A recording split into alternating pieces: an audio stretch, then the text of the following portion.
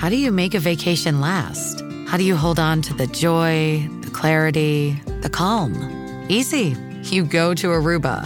You'll spend your time relaxing on cool, white sandy beaches and floating in healing blue water. You'll meet locals brimming with gratitude for an island that redefines what a paradise can be.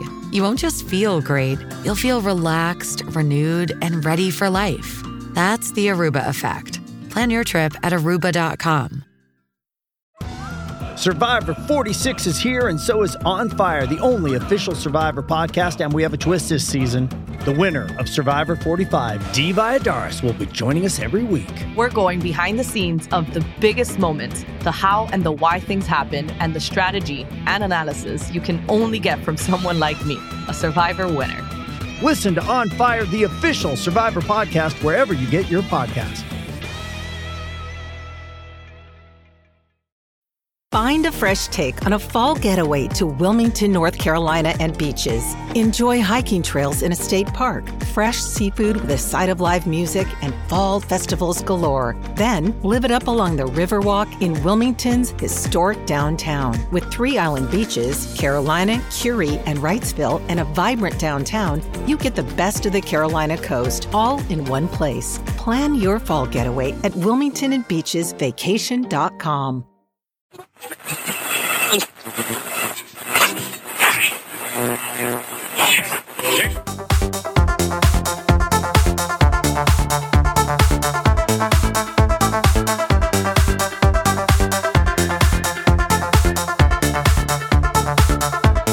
Hello and welcome to the New Look Midweek Fix with me, Jamie Home. The Midweek Fix is brought to you in association with Sienna Steps. Now, you may have heard us mention last week, and you may have guessed from some of the new graphics that we have on the screen.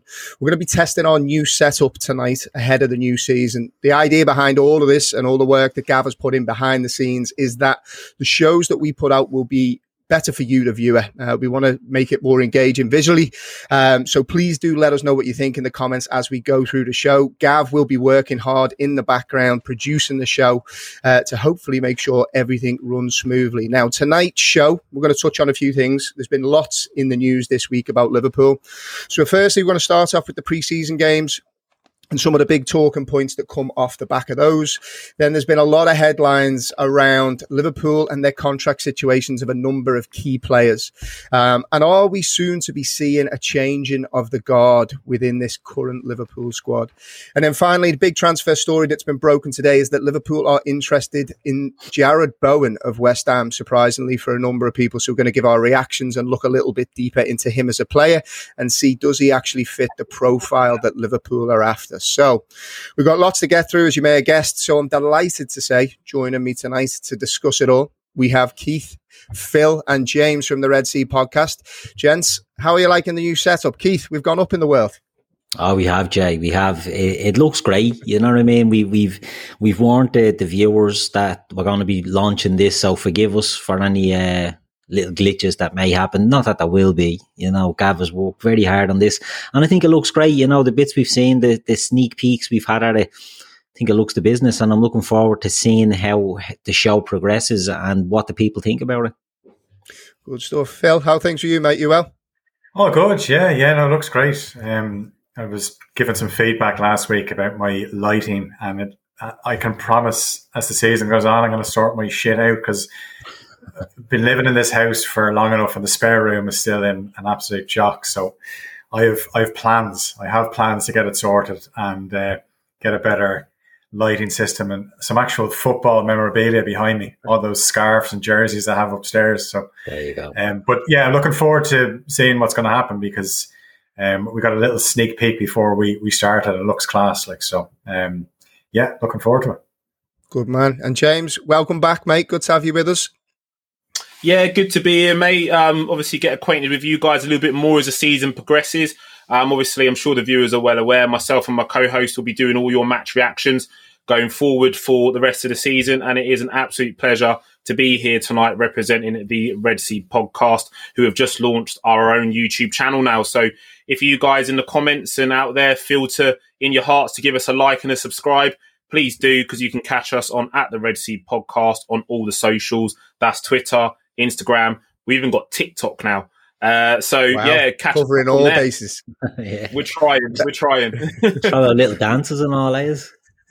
Yeah, listen, I kid you not. We done a Kill It Dead in Sliders challenge, and it went viral. So we've had a few people, Nice. A few international entries as well. So I was in the garden, as I used to do as a child, throwing the ball up as high as I can against the wall and trying to kill it dead with my touch. And yeah, one time, and I did it straight away. And I was in my sliders, and my missus said, "Why don't you video that?" And I was like, "All right." Oh yeah, the missus said that, did she? Yeah. You definitely come up with that idea. The missus said it. Someone got involved though, didn't they, Jamie? Who put me to the sword? Tell all the viewers.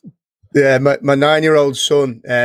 So he constantly embarrasses me on the football pitch. So I thought I'd just share the embarrassment, mate. And he did a little bit of skill, plucking the ball out of the sky with a back heel. Sorry, mate, I couldn't resist. Yeah, no, it's all right. I'll take my medicine, and I'm going back to the drawing board. I'm sure I'm going to come up with something again. So I'll rise to any challenge. So you can tell your son it's game on. You'll look forward to it, mate. Now, what we're going to do, we're going to fast forward a little bit to the Reds, because I don't know if you're like me. It was great to see the Reds back in action this week. Unusually, Keith, it was a little bit brief in that we were playing 2 games back to back, 30 minutes apiece. What did you make of it? It's a new one, seeing that 2 separate teams play 2 30-minute matches. Yeah, it was different, as you said. I know pre-season games in general are never intense, and it's probably an interesting way of doing it. 2 30-minute games. We've got the line up there from the first game, and we can see, that there's obviously some big names missing, and this game certainly had a lot of youthful players in there. The midfield especially made up of Jay Kane, Leighton Clarkson, and I don't know Morton's first name, but Owen Beck is in there at left full as well. But it was interesting to see Cade Gordon playing up front on the right wing for Liverpool, because he's a very, very highly rated player, and it was good to see him getting a run out. And even though it's only a 30-minute stint, for the young lads, I think it's short enough to just get out there and maybe get a feel and get eased into the action. I think it was a good way of doing it for those lads. Yeah, Phil, you tweeted something in the week. It's like, what can you learn from these games? And I'd be a big advocate. I think I tweeted before the game started. You can't read too much into pre-season, because ultimately, particularly these first ones, are glorified fitness exercises. But like Keith said, I think Gordon did himself, a real justice. I think his first touch, he looked really bright. He was aggressive. And the big thing for me is that Ben Davies exists. We actually got to see him kick a football for Liverpool, which is a new one. Yeah. Anyone who bought their Ben Davies jerseys can wear them proud now. He's paid for Liverpool. And great to see Joe Matip in there with them, and obviously Trent Alexander-Arnold. So that team, the back four, obviously was the strongest part of it. But Gordon definitely deserves a mention.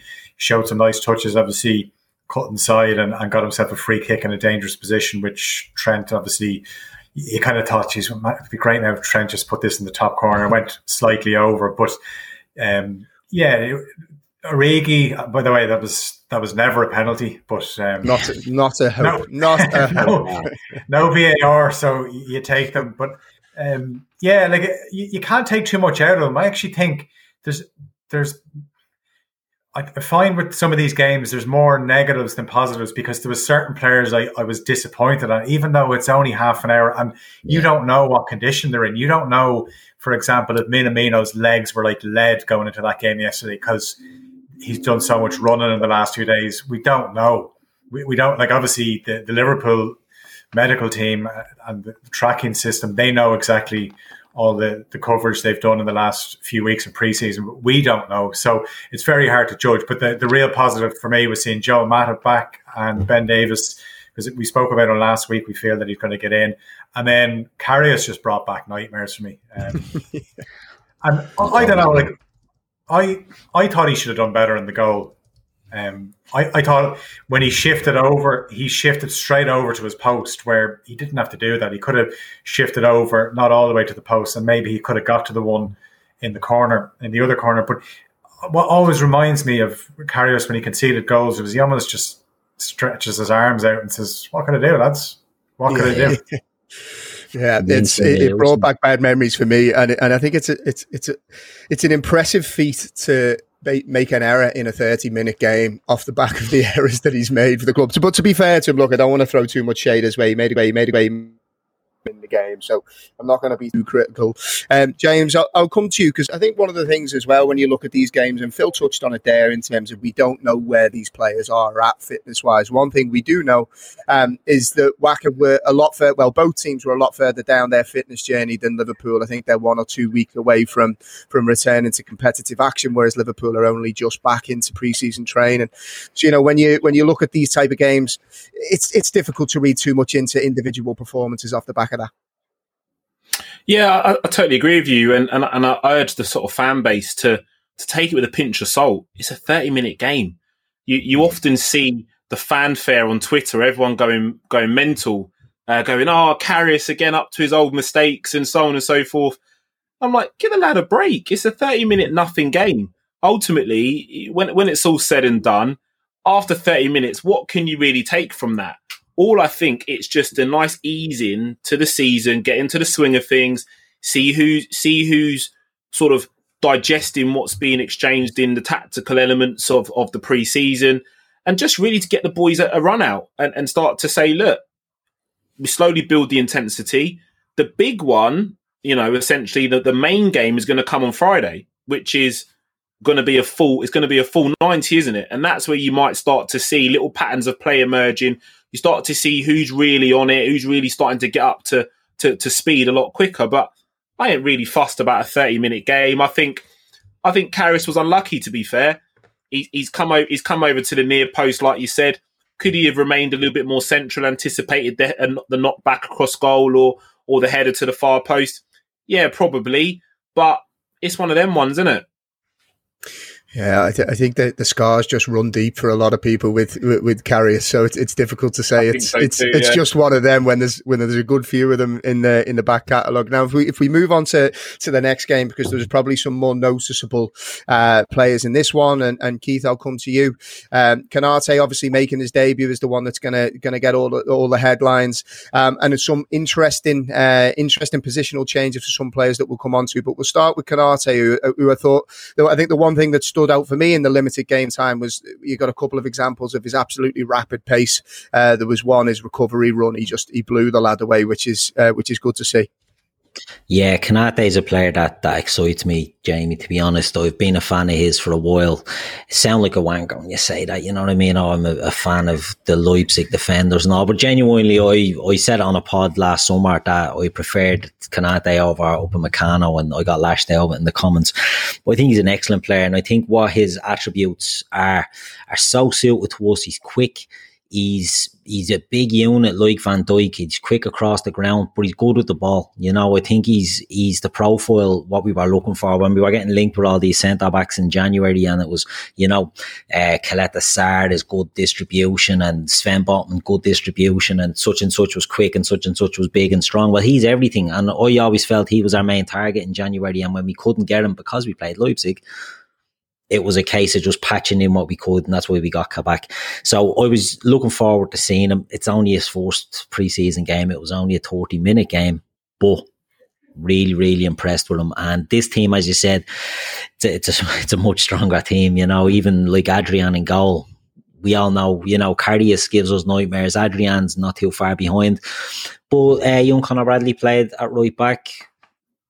Other than that, it was a very experienced team. But I want to touch on Tsimikas as well, Jamie. I thought Tsimikas was excellent in the little cameo we got from him. And he's a player that hasn't been able to show us what he's made of. And I think that's down to, he got COVID. He had a bad injury, he had a couple of niggly injuries. And then the fact that we lost so many players, centre-backs, it just put the pressure on Robertson that we couldn't really rest him. And I think Tsimikas just was unfairly criticised maybe, and into the summer people were writing him off and he's out the door, when I don't think that's the case. I think he's highly rated, and any little cameo I've seen of him, he looks decent. So yeah, I thought this team at the back, I thought Reece Williams, a lot to learn, but I think he looked okay. But it was up front, the main player that sort of excited me anyway was Harvey Elliott, and getting to see Harvey Elliott playing is something that I'm hoping we'll see a lot more of this season. I hope he stays with the squad. I hope he's not sent out on loan. But he's just a player that, if he played for any other team, we'd be raving about him. Because he's with us, we look for excuses. Not to knock him down. We're not like that. But we look for excuses to say, but we need someone better. We need someone more experienced. Well, Man City didn't need someone more experienced with Phil Foden, and other teams with young players will give them a chance. I would like to see Harvey Elliott getting a chance this year, staying around the squad and just getting, 10, 15 games, whether they're off the bench or the odd start here and there. I think it'll aid his development better than going out on loan. Absolutely. And Phil, staying with Harvey Elliott, because I suppose there's been some interesting quotes that have come out of Klopp this week. One in particular, he said that Harvey, whilst he'd been at Blackburn, had made some big steps, and I think it's time for us to take the next big steps together. That quote in itself is telling in exactly where Harvey Elliott could fit into this squad in the next season. Yeah, absolutely. It excites Liverpool fans when you hear Klopp talking about it, because it sounds like he's ready to give him his chance. Now, his chance mightn't be, he's not going to be a regular, but we saw with Curtis Jones last season that, he showed he was good enough to play in the first team. But there's just a real buzz about Elliott when he gets on the ball, where, he just has that energy and he's not afraid to try something. Okay, he gave the ball away a few times, but you know what? His head doesn't drop. He tried it again. There was one ball that he played in behind where he put a bit of check spin on it for Salah, and he just looks like he has that array of passes, and he's got a rocket of a shot in him as well, and so young. And it can only be a good thing that he is going to be with the first team, and he's just going to get better. Obviously, in training, he's going to be going up against better defenders. He's going to have to learn how to get space, how to find more space when you're playing against better players and players that sit in deep. But I think we knew when Liverpool signed Harvey Elliott, he was a serious talent, and doesn't always translate where players fulfill that potential, but he's certainly in the right team, the right club, and he's got the right manager to bring out the best in him. And I think we're going to be excited by Harvey Elliott this season.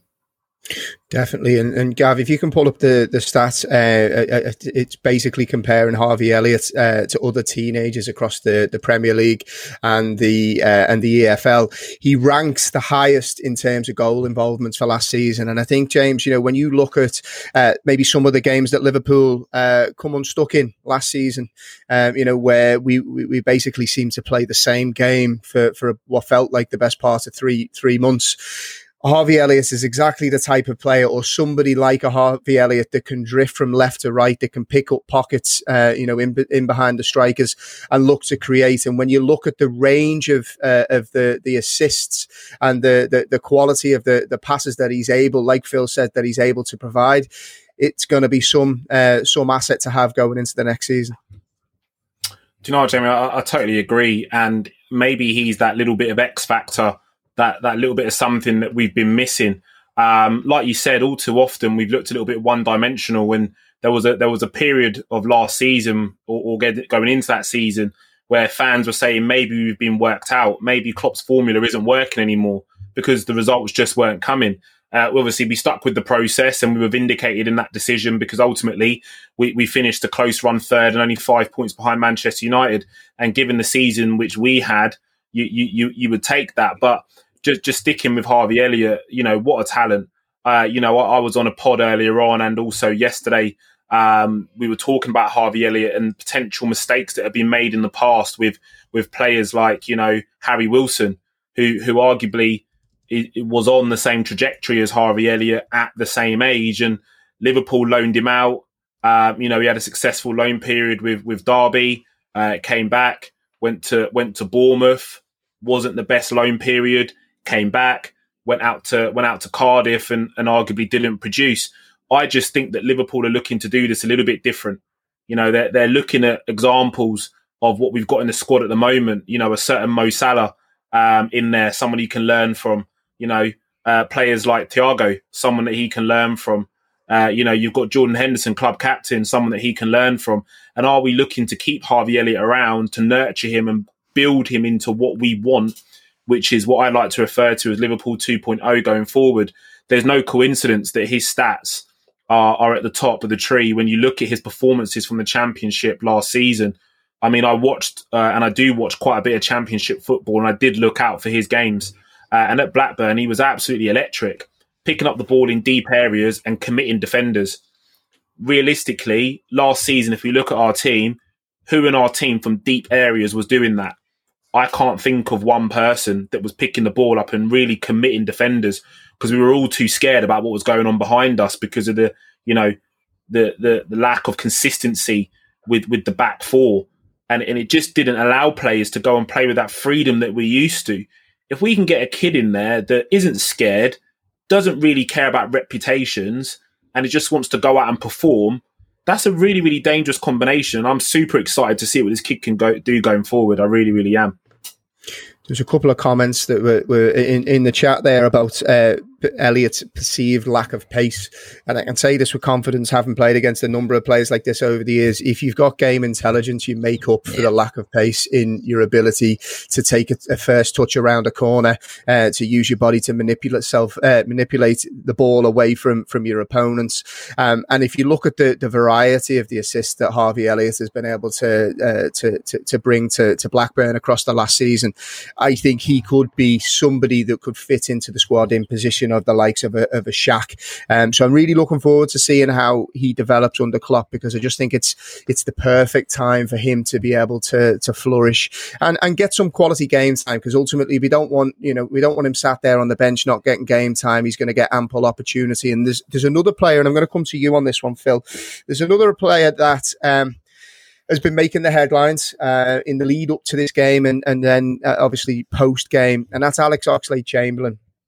There's been a lot made of his position in the squad. Is he on his, at the latter stages of his time at Liverpool? Should he be moved on? Is there a place for him in the Liverpool squad?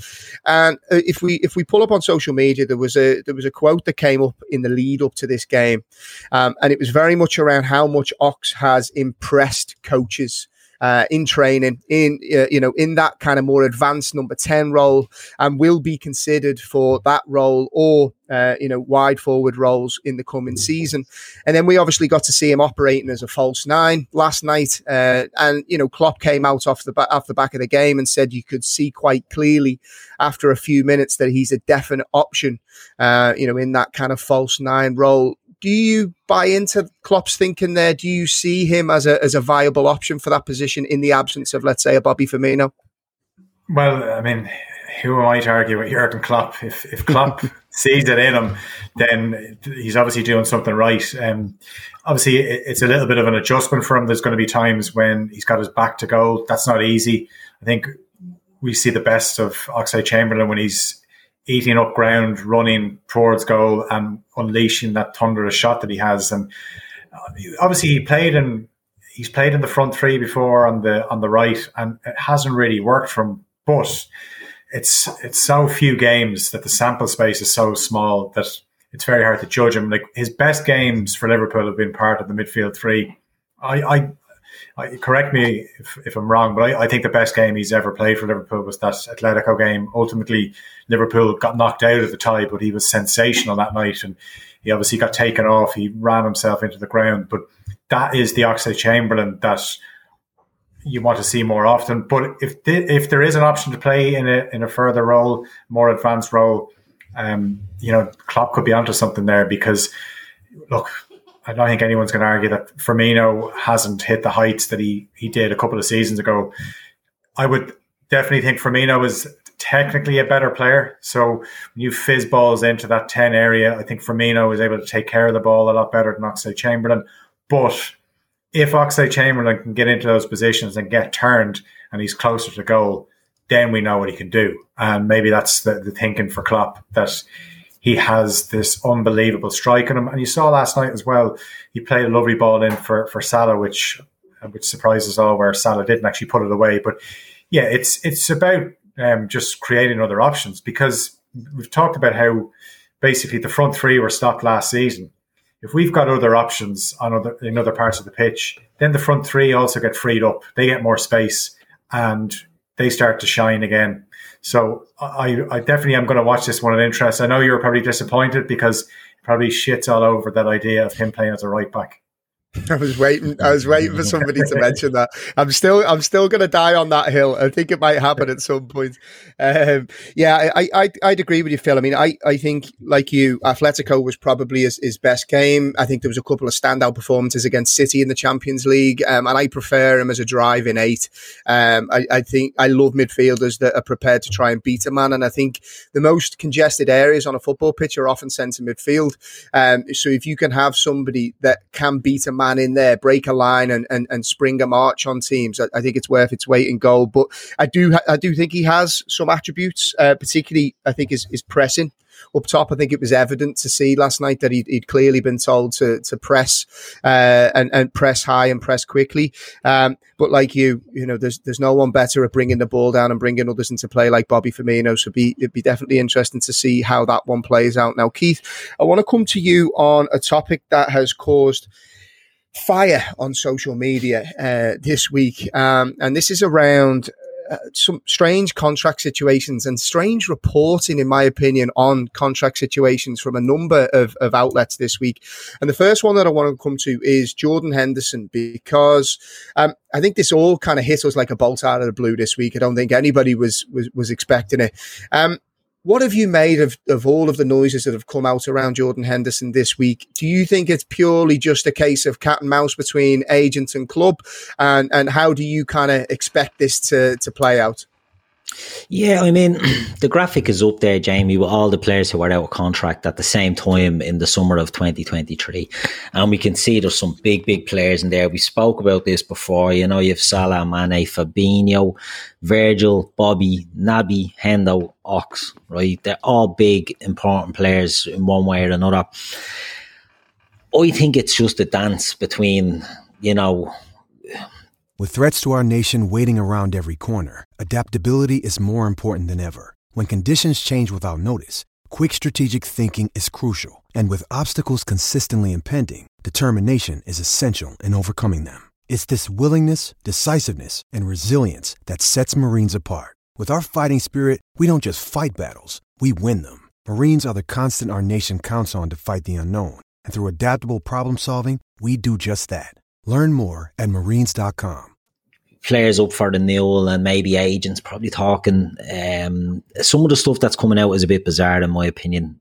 I don't like to name journalists, but I think Tony Evans done something about John Henry and Brendan Rodgers saying Henderson was terrible and if I could sell him tomorrow I would, you know, which doesn't seem like it fits with what John Henry and Brendan Rodgers' relationship was maybe like, and what John Henry in general seems like a savvy owner. It doesn't fit in with maybe how I think he operates, but I don't know. But there seems to be certainly I wouldn't say an attack, but a revolution by the journos around Liverpool that they're not holding back on stories, you know, that may be negative. I find that it's a bit,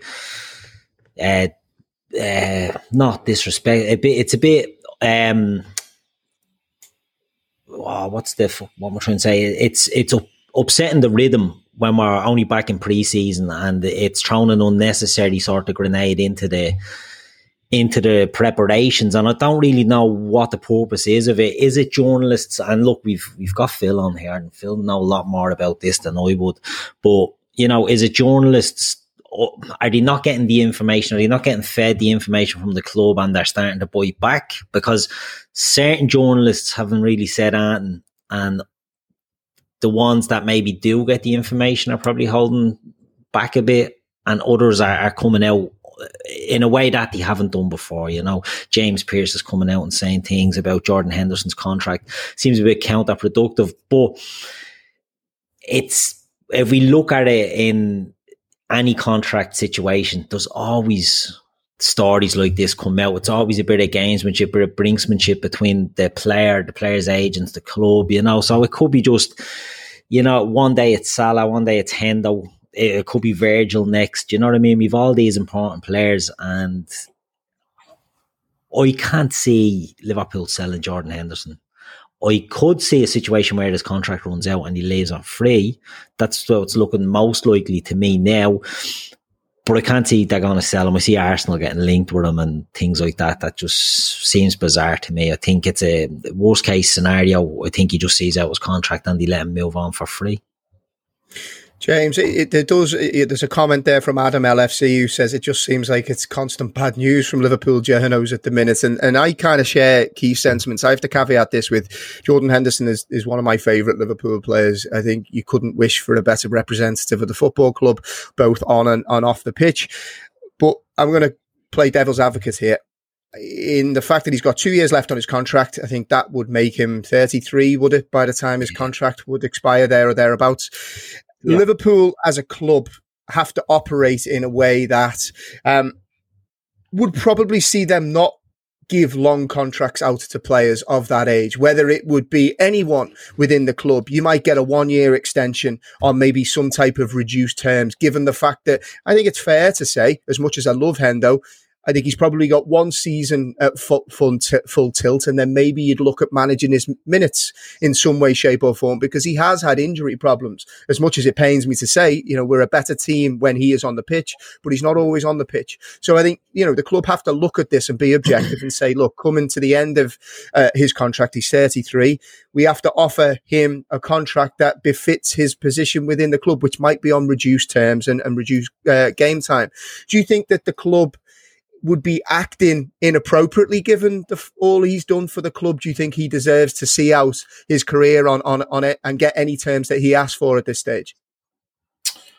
No, I think we need to stop for a moment and think about the situation that we're in.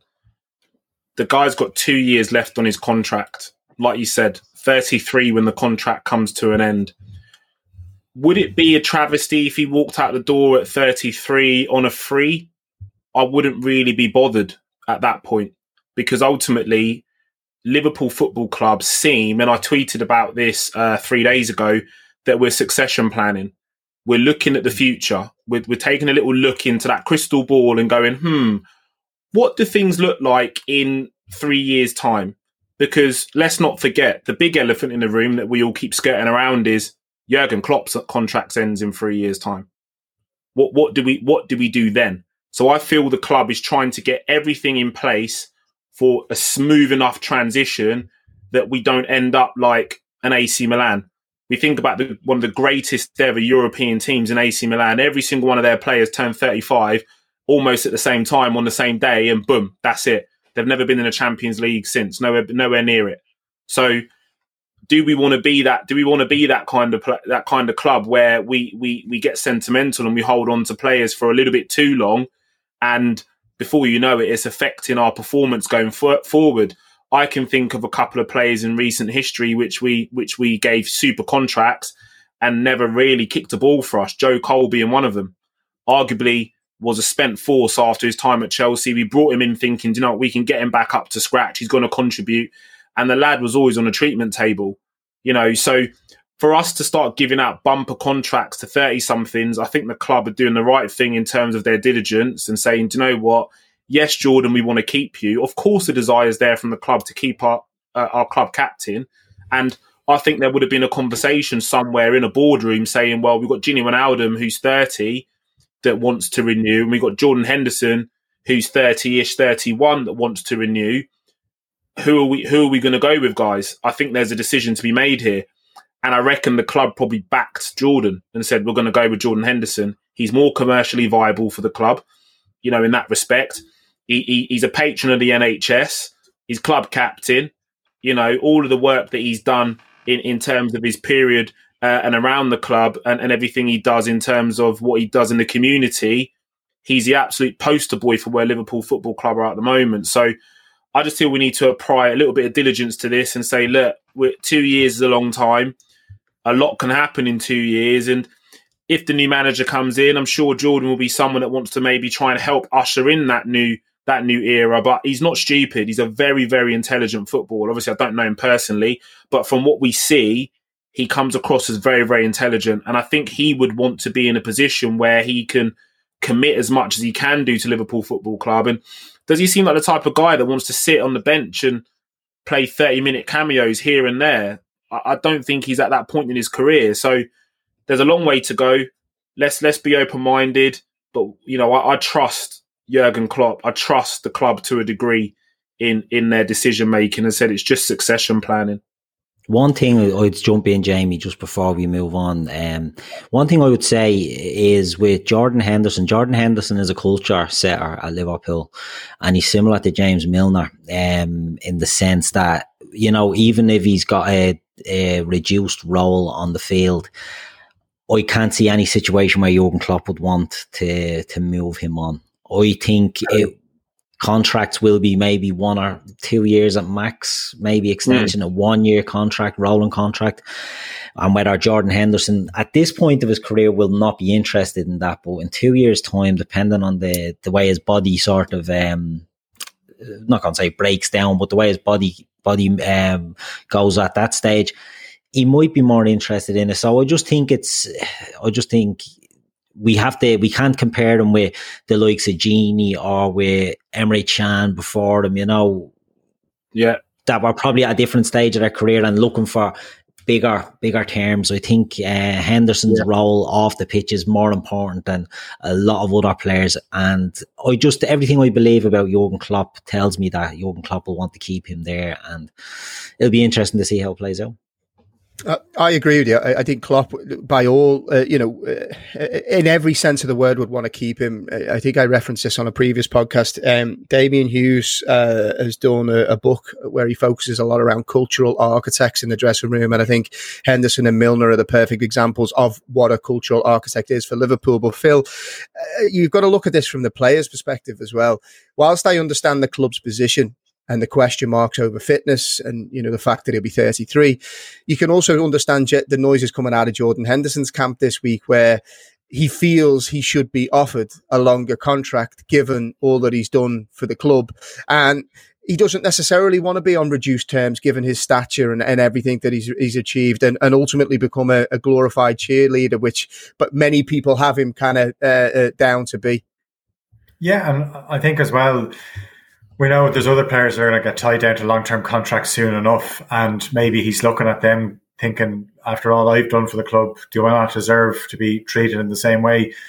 You could argue, like you look at some of those players that are out of contract in the next couple of seasons, and if you had your priority list, I would imagine, I don't know, from my point of view, I'd be having Alisson and Van Dijk as my top two, because we've seen, as soon as they arrived at the club, look what happened.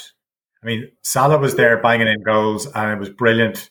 Van Dijk arrives, the season finishes almost finishes on a high, but then Alisson comes and that's the icing on the cake. That's the goalkeeper that Liverpool were pining after for years. I'd argue the two most transformative signings I think that Liverpool have made. Yeah. The two of them. In recent history. In recent history, yeah, 100%. So I think they're the priorities, but then Jordan Henderson be looking at the likes of Salah and Mane, and he thinks, I'm the captain, I'm the leader of this team. And I think one thing we noticed with no fans in the stadiums last season, how vocal he is. When you go to games, you can see that he's vocal, but you could really hear it. And look, there's people that are vocal on the pitch, but they're dickheads about it, where they criticise their own players and they make players nervous. Henderson, I just thought he was brilliant the way, I remember the game, the away game where Reece Williams was playing in the Champions League. And it was just, I know it sounds simple and people think he's just encouraging a young lad, but it's almost like you're holding the hand of a young lad getting through the game, and it sounds quite simple, but not everyone can do it. I just think he's a brilliant captain. I think Klopp sees a lot of his own personality traits in Jordan Henderson, and he leads by example on the pitch and off the pitch, and he's just the consummate professional. So my only concern is that this becomes a distraction, that this is 2 years. This is 2 years down the line. But when Jordan Henderson is put up in a media situation, somebody just throws out the line, Jordan, what's the story with your contract? And he's just going to bat it away and say, look, my representatives are looking after this, so I don't want to speak about it. And that would be the only concern, that you want these things to be kept under wraps and just get on with what's going on the pitch. Keith, Gav, actually, if you can pull up the graphic that looks at the contracts that are due to expire in the next 2 years, and Keith, I'll come to you because a couple of other stories away from Henderson, again around the contract theme, is obviously Mo Salah. Phil touched on him there, along with Van Dijk and Alisson, one of the biggest players in this club's history in terms of what he's delivered in his short time with the club. One of the telling comments that I've seen coming out in the news this week is that the club don't expect us to see us grow, the likes of Mane, Salah, Firmino, to grow old together. So when you're looking at, the type of players that are going to be out of contract in a couple of years, and the fact that, we should be looking to keep Mo Salah and tie him down to a long contract at all costs, how do you see that playing out? Because they can't all stay around. So surely there's going to be conversations around potentially, breaking up that old guard up front. Yeah, and I suppose, as Phil said, there's going to be a priority list for who's getting the contract. And I see Fabinho's name getting a few, talks of Fabinho getting contract negotiations at the moment.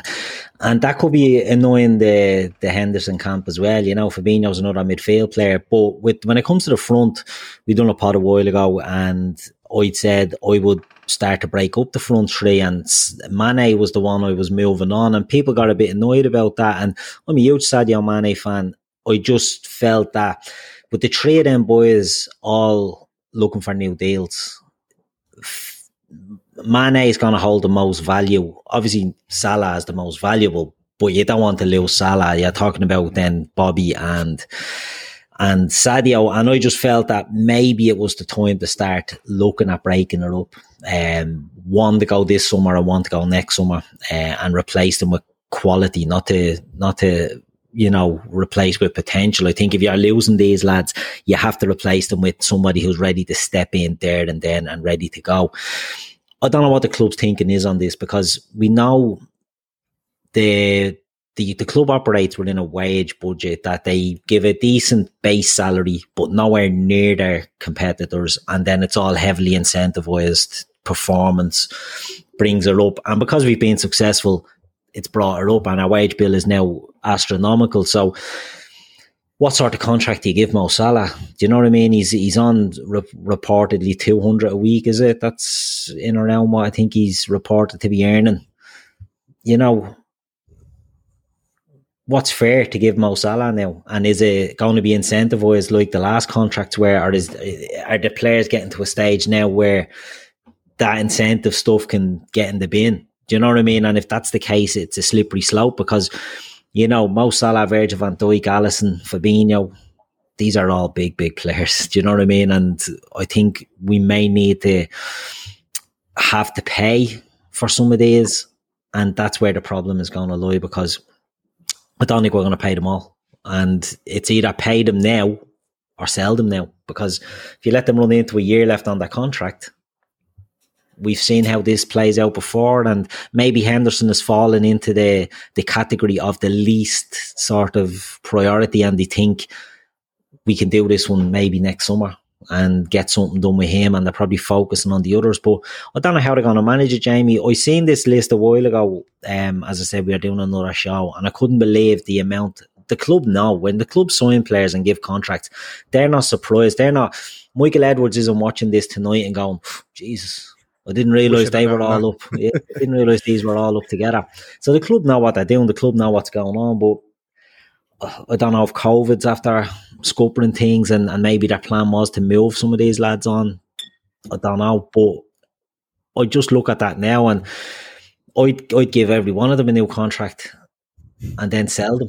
Do you know what I mean? I'd be protecting values, and I'd be saying to Naby and Bobby and everyone else, yeah, new deal, there's improved terms. And at the same time, I'd be saying, look, we'll move them out for decent fees. We won't look for extortionate fees. But I think the club are in a bit of a pickle now with what they're going to do with the lads, because there's too many big hitters there that are going to look for big, big money.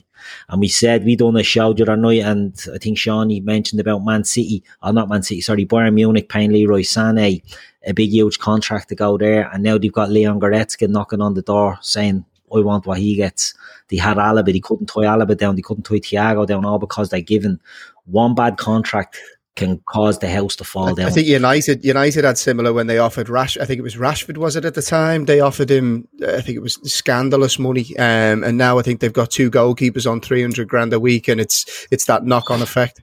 Yeah, exactly. That's what it is. It's the amount of money that, like, I think the killer with them was when they gave it to Sanchez, and then De Gea was in contract negotiations and he'd been their player of the year. And it's like, this fella's robbing a living here. He's getting 400 grand a week for doing nothing. I'm player of the year. I want, more than that. And then you've got Pogba lining up, and you've got Rashford, and you've all these players. And it happens at other clubs. Barcelona, look at the state of Barca. I think they're more like a Leeds, but when Ridsdale was in charge, because I can't imagine Antoine Griezmann and his agent went in saying they want 800 grand a week. But somehow they've come out with 800 grand a week. That to me is the worst contract I've ever seen in football. I don't care if Messi takes $1 million a week or 1.1 million a week. He earns every penny of that.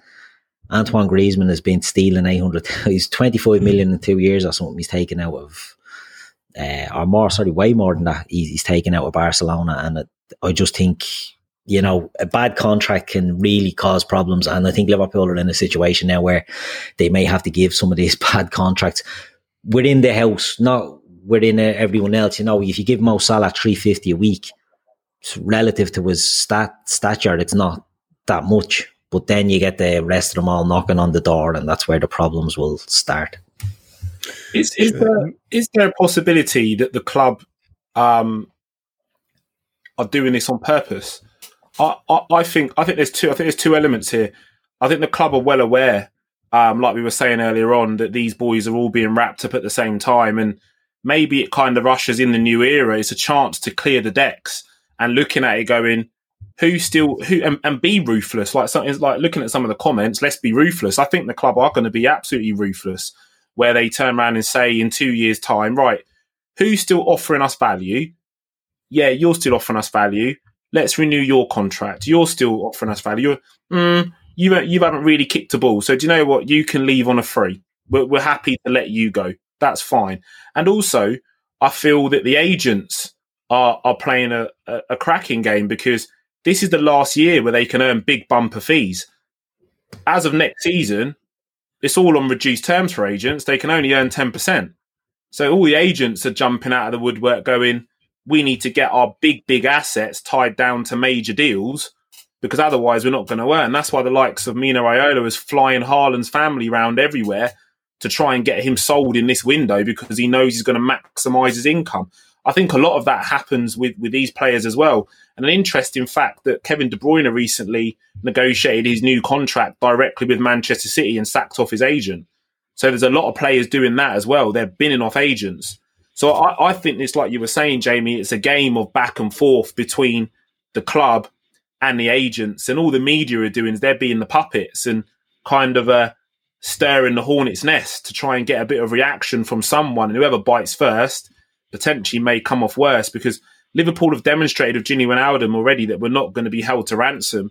If you want a certain figure and we're not prepared to pay it, then guess what? You can walk through the door, and it's unfortunate, but I think the club are starting to toe the party line of, and the famous words is that nobody is bigger than Liverpool Football Club. And, it's worrying for us fans, because we love Jordan and we want him to stay, and it would be catastrophic if he was to walk through the door this summer, next summer, or any summer after that. We can't really think of a Liverpool Football Club without Jordan Henderson, but I feel the club have got other ideas. If we go back to the... Oh, sorry. So I just want to add on that is the market, the buyer's market is condensed now. Who can afford these players? Yeah. Basically, it's PSG, Chelsea, and Man City. Like the big two in Spain are gone now in terms of buying at the top table. They're absolutely ruined. Keith obviously mentioned Barcelona. Real Madrid aren't quite as bad, and they always manage to get magic money out of somewhere, but no longer can they go after players. And obviously it helps that Liverpool have been so successful under Klopp, but I find now with a lot of players, especially England internationals that are in are talked about getting transfers, that they're getting priced out of moves. Like say the likes of Harry Kane, Jack Grealish, Declan Rice, just stupid money, like 80 million for Declan Rice. Yeah, it's ridiculous. It's ridiculous. You're right. You're absolutely right. And I also think, and it's interesting, myself and my co-host SS were on Redmen this morning, and there were some great points made on there, and I'd like to reference one now, is that, this year we were in the midst of talking about Super League. I reckon that more so than ever, and like we were saying earlier on, every club knows every intricate detail of everybody's finances. So everybody knows where everybody's at, and more so than we've ever known before. There would have been some detailed conversations going on over tables saying, how much money have you got in the bank? Well, we're actually flat broke. And everybody knows what everybody's got. So when we're talking about selling and buying, like you say, in the market at the moment, it's the desire to sell versus the will to buy. And at the moment, the will to buy is pretty low currently, and there's a bit of desire to maybe sell for some clubs. And like you said, the top two aren't there anymore. They don't have the dough to start going in and bidding stupid money on players like it was before, stupid wages on players like it was before, being frivolous with money. City do quite astute business for all the stuff that that's said about Manchester City. Their business is quite savvy. They've never gone over £60 million for a player. So and they do pay big wages. We know that, but PSG, money's no object for them. And they're doing sort of what I like to say is risk-free transfers. Gini in on a free. They've got Donnarumma in on a free. They've got Sergio Ramos now on a free. So every single club is looking at ways that they can remain competitive, but pay the least amount of money as possible for these players.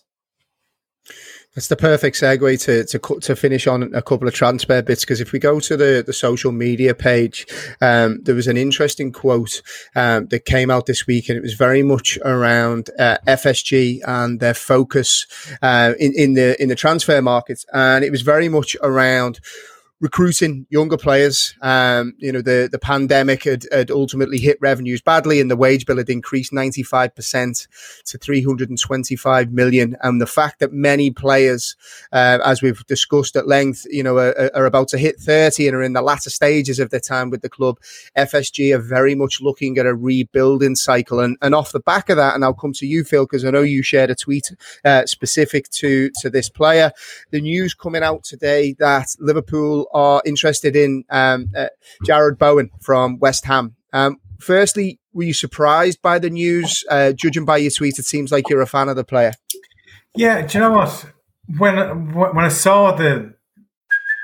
Hey, it's Kaylee Cuoco for Priceline. Ready to go to your happy place for a happy price? Well, why didn't you say so? Just download the Priceline app right now and save up to 60% on hotels. So whether it's Cousin Kevin's Kazoo Concert in Kansas City, go Kevin, or Becky's Bachelorette Bash in Bermuda, you never have to miss a trip ever again. So download the Priceline app today. Your savings are waiting.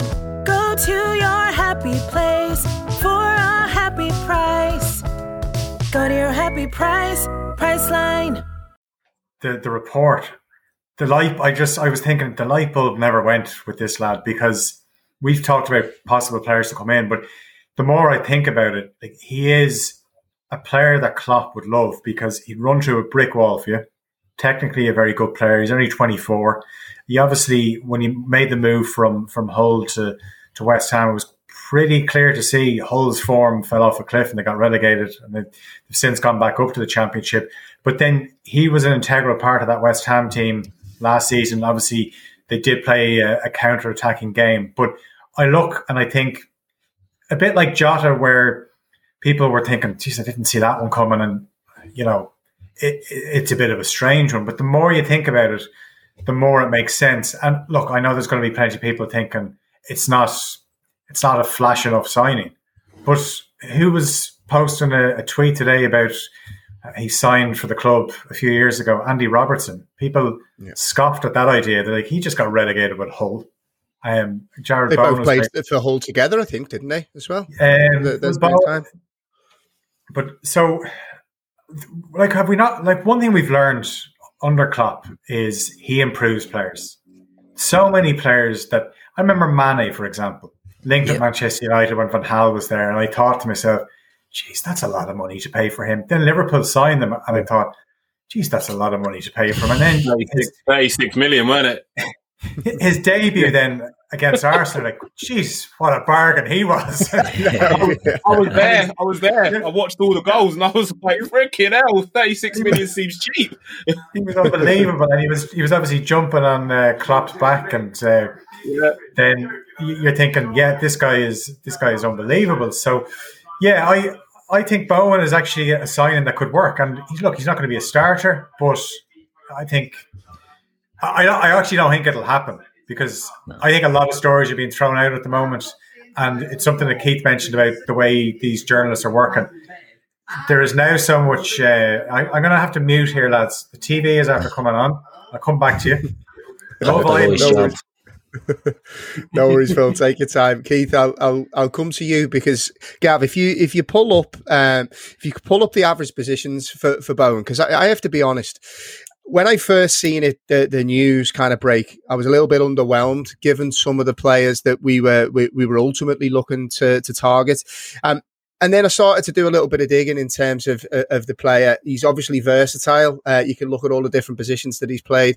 But then one thing that struck me, and I think Phil touched on it perfectly, he works really hard. So if you look at his average positions that he takes up when playing on the right, he's, particularly when you compare the likes of a Mo Salah, who would often be high.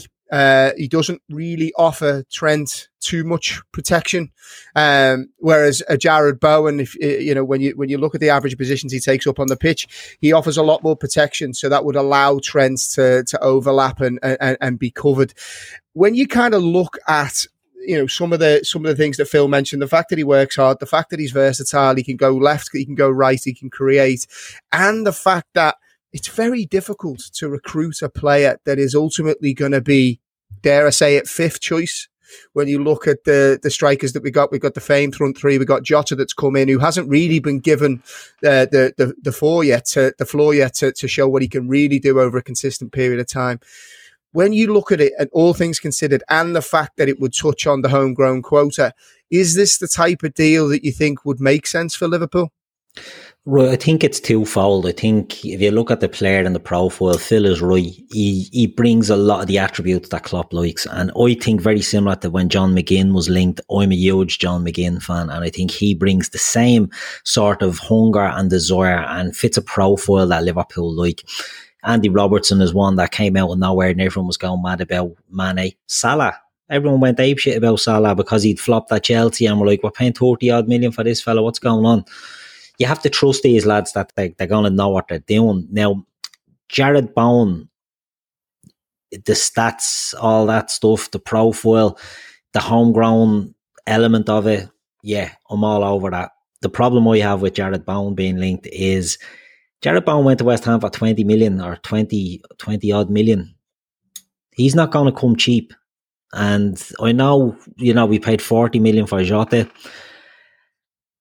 I don't think we should be paying 40 million for a player to meet the homegrown quota in the squad. I think there could be better options for less money than Jared Bowen. I don't know any off the top of my head, but I'm sure there is a few.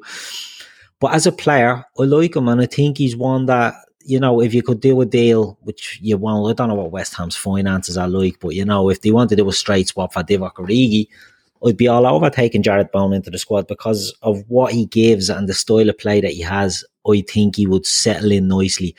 The only problem for me is that the price will be too high for his position in the squad and to fill a quota. There's a comment that come in from Joshua Pritchard in the chat, and he said, how are you guys gassing up an average player like Bowen? I don't think it's a case of gassing up a player. I think it's trying to understand why that type of player would be linked for Liverpool. And I think it's been shown in the past that Liverpool don't always go for the conventional option.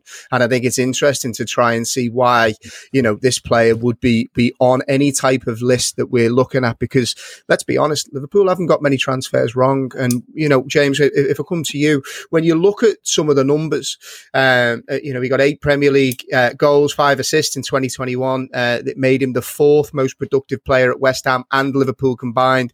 But an interesting stat is, of the 29 chances he created, 11 were big chances. And again, like when we talked about Harvey Barnes, this was certainly something that I felt Liverpool were lacking last season in terms of creating quality chances. It felt like, we were getting into the same areas and it was hopeful passes rather than maybe players that can break a line. And look, let's be honest. The more you play against Liverpool, the more we come up against two deep lines, low block, and it's very, very difficult to find space. So I'm not surprised to see the likes of a Harvey Elliott, coming back into the squad, and this type of profile of player who's comfortable going either way, can operate in tight spaces and ultimately create. I totally agree with you, Jamie. And again, just a second, what you're saying about some of the comments in the in the chat. Unfortunately, it's just not sexy. And that's what people want, And I said it earlier on Redman, if there was an accent on the E in his last name, fans would be all over it. But it just isn't. He's an English player. He's got a bit of talent. He fits the profile, what we're after. We've seen it before, and there was a fantastic link on Twitter, which I saw the other day, and it was the news column for when we had the interest and signed Andy Robertson. And if you read back through the comments that are on there, it is absolutely horrendous, some of the stuff that was said when we signed Andy Robertson. And now look, we've got one of the best fullbacks in world football. Let's be honest. If you look at Robertson's stats versus Luke Shaw, who was being raved about this year, Robertson tops him in terms of creativity and getting forward. And that's what we want from our fullback. So, like you said, Liverpool have been vindicated in the past, and we very rarely got a transfer wrong. The sticking point for me is the price tag. That's the sticking point. And again, we touched on price tag with the Sadio Mane thing and so on and so forth, and we've been wowed before. But to go out and pay probably what would be £40 million for a player that isn't in essence isn't a £40 million player, just would hurt me, because there's others out there available. I mean, some guys in the chat were referring to Rafinha. Yes, Rafinha is available, but unfortunately Rafinha doesn't meet the homegrown quota. Liverpool are in serious danger of not meeting that quota. So there's probably a lot more that's going into this transfer than just Jared Bowen's ability. It's the whole package for Liverpool as a club. He's the kind of player that Klopp can work with. We've seen that from his stats. His running stats are unbelievable. His goal involvement is absolutely fantastic. And arguably he was a shining light in a West Ham team which has had a massive resurgence over the last year. I do believe there are other factors in that, but Jared Bowen was a standout performer along with him, with Thomas Souček and Jesse Lingard and Mikel Antonio. They all performed at a decent standard. So when you look at his football from last season, you kind of think, do you know what? This boy has got a little bit of talent. He can potentially do something. And we've said it already. Klopp's ability to actually develop players and bring players on to that next level, that is priceless. There's not many coaches in world football that can do that. So if we are going to go out and get a player that's a Jared Bowen, that again hasn't got a sexy surname and doesn't excite all the fans, we're probably best placed to bring that player in and actually get something out of them and produce a player which is going to do what we need them to do. And arguably, if they go on the pitch and do the job for Liverpool Football Club, what does it matter if it's Gerard Bowen, John McGinn, or whoever else it might be? We've got to do what is right for Liverpool Football Club and, go out and get players that actually want to play for the shirt, that are going to run through brick walls for the manager, that are going to produce the results that we're looking for. Phil, final question to finish, because this is something that Gav had mentioned on Twitter today after I'd put out a tweet about the show tonight and the fact that we're going to be talking about Bowen. And it's actually a sentiment that's been shared in the comments from a few people. Should Liverpool be ultimately looking to bring in a player that looks to replace some of the famed front three rather than somebody that would ultimately be a fifth choice, coming in to replace the likes of a Divock Origi? Should we really be going all out, particularly if you think of, James mentioned before, succession planning and, the fact that we've got players that are ultimately out of contract soon. Should we be going big with an attacker at this stage, or do you think a type of a Bowen player fits the bill? Well, there's a few ways you can approach it. If you go with somebody like Bowen, we know that he's already a very good Premier League player, but he hasn't hit a ceiling yet. He's 24. you think if Klopp gets a hold of him, he can bring him to a different level. And also, while he's doing that, he can be a bit of a bit part player. But he also, you have the graphic up there of the different positions. He can play in a deeper role as well. So it's not exactly that he'd be a like for Salah, because he could actually, we've seen as well, he could play on the right. You could put Salah through the middle. The front three can be changed up. Jota can come in there as well.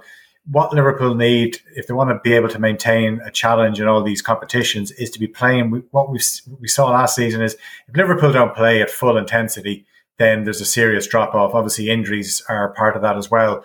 But it's very hard to go out and buy a top-class, already established player, and they're looking at the front three and they're thinking, will I actually get into that team?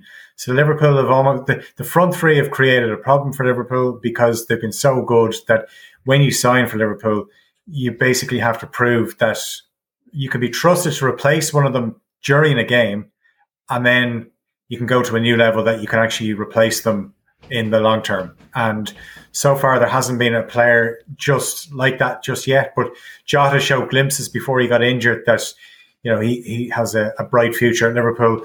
And somebody like Bowen could come in and, as I said, he reaches that ceiling of potential. Who knows? He could be a star for Liverpool. You take a risk with all these transfers, but as I said, to go out and sign, like Mbappe is a player that always gets mentioned with Liverpool, but Liverpool are not signing Mbappe. And don't say that. I'm sorry. Come on. Clip that out. Roll to the credit. We'll have to cancel that show we were doing on Kylian Mbappe tomorrow then.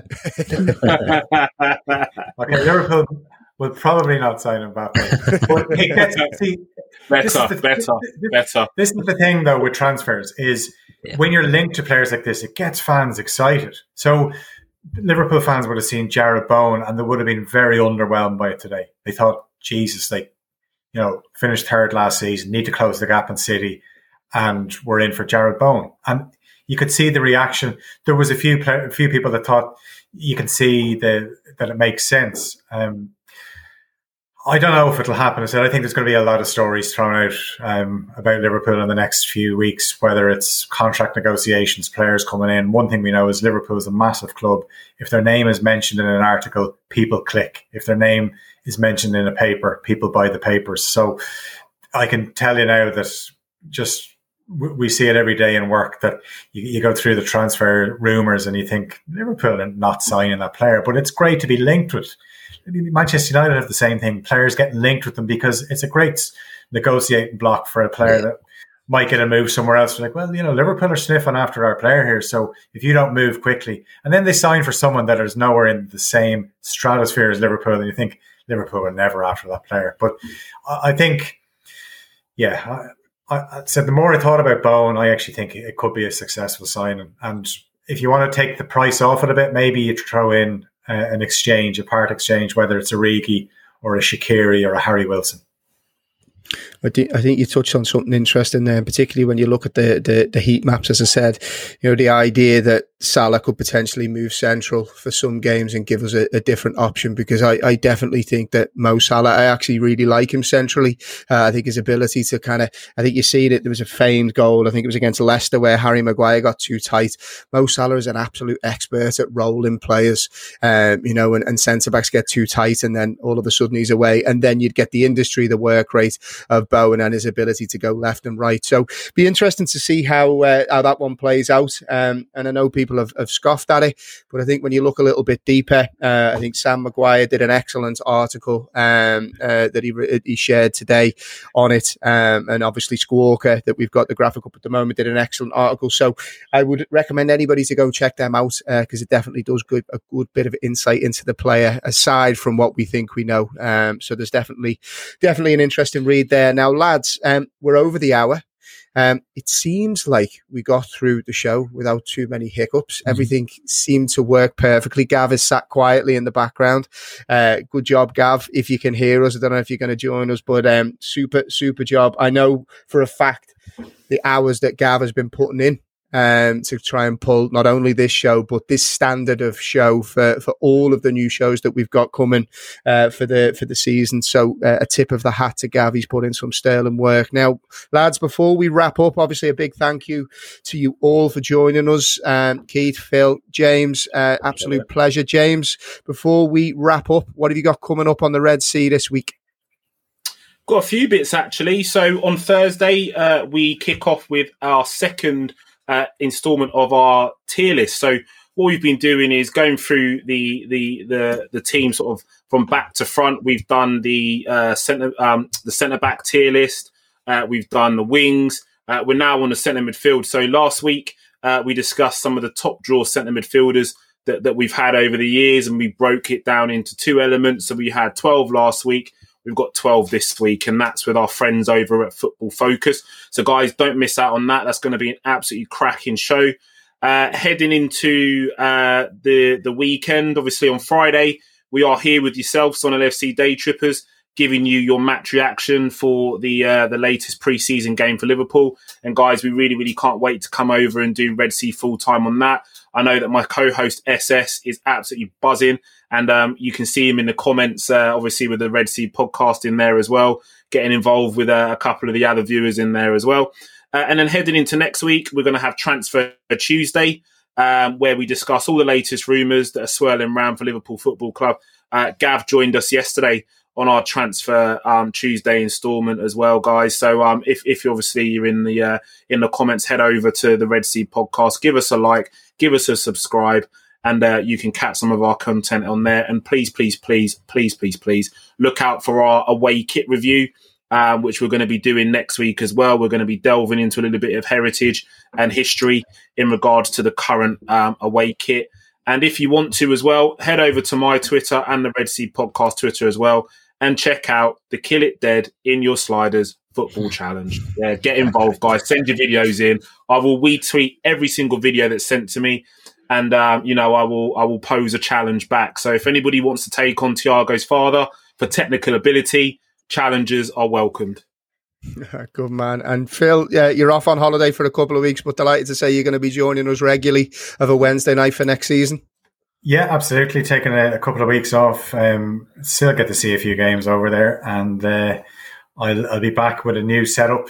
Won't be as impressive as Gav's setup tonight. She's absolutely unbelievable, because look, I work in radio, and when things go wrong, no one can see the look of panic in your face. But when you're on screen and things go wrong, then you're up the shits. But it's been brilliant and seamless. So fair play, Gav. And I know he was probably blowing into a brown bag before the start of the show, but it's been absolutely classic and seamless. So but looking forward to the season ahead. Optimistic. Seeing Virgil van Dijk and Joe Gomez sitting beside each other on the touchline last night definitely warms the cockles. And hopefully a couple of additions and that hunger and the crowd back, and Liverpool back challenging for the title and trying to win it again. Good man, delighted to have you on board. So before we wrap up, big thank you to everybody in the chat for your comments as always. If you haven't liked the video, please make sure you do before you leave. And if you wouldn't mind just leaving us a comment underneath the video, let us know what you think of the new setup. And look, these shows are just as much yours as they are ours. We do them for you. So your feedback, what you want to see more of, what you want to see less of, what did you like, what did you not like, let us know, and we'll make sure we build it in. This was very much a test run ahead of the new season, and we're always looking to get better with every show. So leave us your comments underneath the video. Hope you've all enjoyed the show. Make sure you enjoy the rest of your week, and we will be back with you again next Wednesday on the Midweek Fix. All the best. Sports Social Podcast Network.